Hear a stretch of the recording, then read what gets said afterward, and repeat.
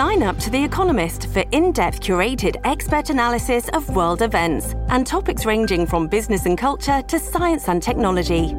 You'll get the weekly digital edition, online-only articles, curated newsletters on politics, the markets, science, culture and China, and full access to The Economist Podcast Plus. The Economist is independent journalism for independent thinking. Go to economist.com and get your first month free. This is day 10 of the public service strike. It's one of the largest that we've ever seen here in Canada. More than 150,000 federal civil servants on the picket line. And at this point, it seems like neither side believes that a deal can be reached anytime soon. So let's get an update on this. Mackenzie Gray is our senior correspondent for Global News and joins us with that update. Good morning, Mackenzie. Good morning, Semi. All right. So what is it like out there? Is there any kind of end in sight to this thing? Not really right now. I mean, there's two key things that the federal government and the union are not agreeing on. The first being wages. The federal government's come and said, look, our best offer, or we have no more authorization to go further than this. That's what Mona Fortier, the head of the Treasury Board, said, is a 9% increase over 3 years. The union has said, look, that doesn't even keep up with inflation. We want something that keeps up with inflation for our workers. They say that's 13.5% over 3 years. And now the union has come in the last couple of days and said, we've moved off of that. They won't tell us how much they have come down, but Mona Fortier, the head of the Treasury Board, has called their offers unreasonable.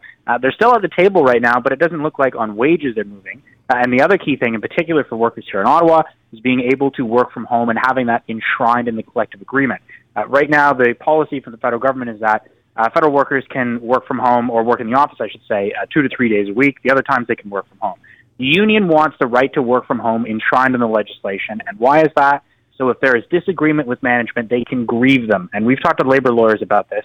They say, look, that is going to add thousands and thousands of additional grievances between this union and the federal government. And right now, in Canadian labor law, it is the employer that has the right to set the terms of work and where people do work.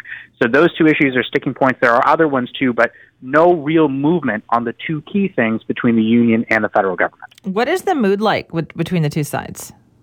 Not great. We've seen at different points in time the union calling for escalation. At the start of the strike, particularly here in Ottawa, up on Parliament Hill, they were just walking around in a circle on the lawn of Parliament. Well, now they've tried to change things a little bit. They've blocked parking for people. They've been walking around at different spots to try and make life a little bit more inconvenient for the civil servants and the folks in Ottawa who do have to come into work.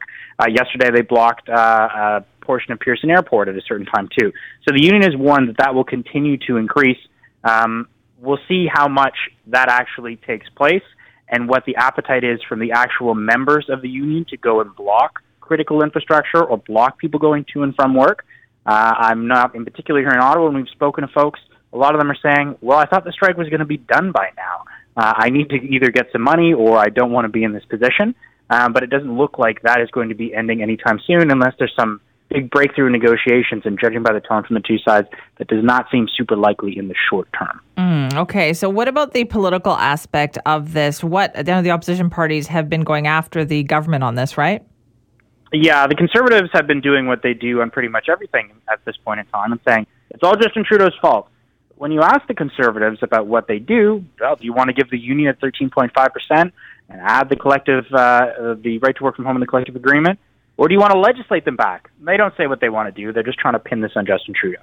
For Jagmeet Singh and the NDP, this is comfortable territory. They like being out there with the unions, trying to differentiate themselves from their supply and confidence agreement partners and the Liberals, saying that Justin Trudeau doesn't care about workers, that workers' wages do need to keep up with inflation. And for Mr. Trudeau, he's trying to walk a fine line right now. He said, look, we believe in collective bargaining. We want to go through that process. And in part because he needs some of those union voters and folks who are a little bit further to the left to show up for him in the next election and not show up for the NDP. And so there's a lot of dynamics here at play. But in terms of the back-to-work legislation, which is kind of the true political aspect of it, the NDP said they don't want to do it. Conservatives won't say at this point in time. The Liberals don't have that on the table. There's kind of procedural mechanisms they have to do. That's not on the table right now for them. But if this thing continues to drag on, when they've used it before in public sector strikes, or in private sector strikes, I should say, it was around the 3-week to a month mark when they did that. That's when I think that becomes a realistic potential option for the Liberals to attempt to bring that in. And they would need the Conservatives' help to do that. Right. It sounds, though, like the union didn't think this was going to go on this long. Well, I don't know. The union was saying that they are willing to be able to wait out the federal government as long as they can, that they have the money to be able to do it. I've crunched the numbers a little bit. They've got about $45 million in their strike fund. If this goes on for a month, let's say, they're going to be in some interesting financial situations in terms of paying the people $75 a day. If you show up for a 4-hour shift on the picket line, you get $75 a day if you're a union member. The union's going through that relatively quickly, judging by the numbers we've seen out here.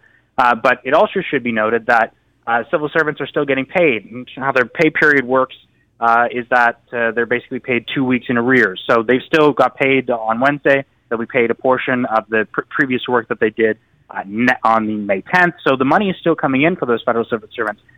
If this continues to go past that point, then that's another real flashpoint too, Simi, about people's ability to be able to financially withhold or stand up to the strike. We'll see how that goes as it continues to go on, because we're now moving into a much higher stake scenario as services start not going for an extended period of time.